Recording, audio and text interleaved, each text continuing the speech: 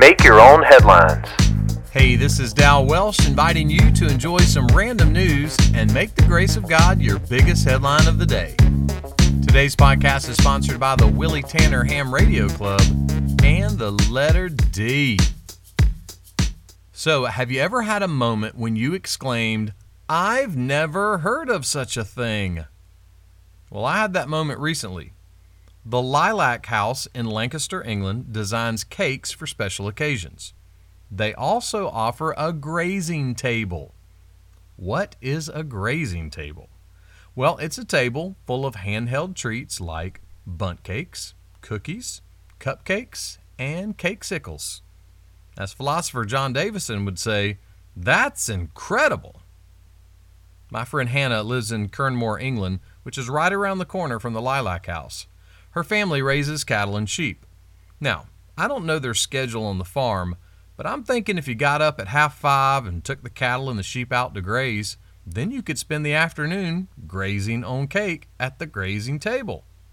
I think I could get used to a schedule like that. Speaking of grazing tables, my wife asked me if I could clear the table one night.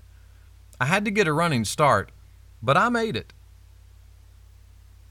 One day Jesus was teaching and he said this, "I am the door. If anyone enters by me, he will be saved and will go in and out and find pasture." Part of what it means to be a Christian, to be right with God, is that you are confident in Jesus. Confident that you can go in and out of the ups and downs of life today and not completely lose your mind. How? Because you know that the real math of salvation goes like this. Your soul is safe, your soul is settled, and your soul is satisfied.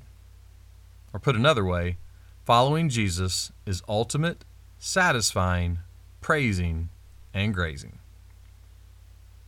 Make that one of your headlines today. Make Your Own Headlines is a little smidge of encouragement from Holland Avenue Baptist Church.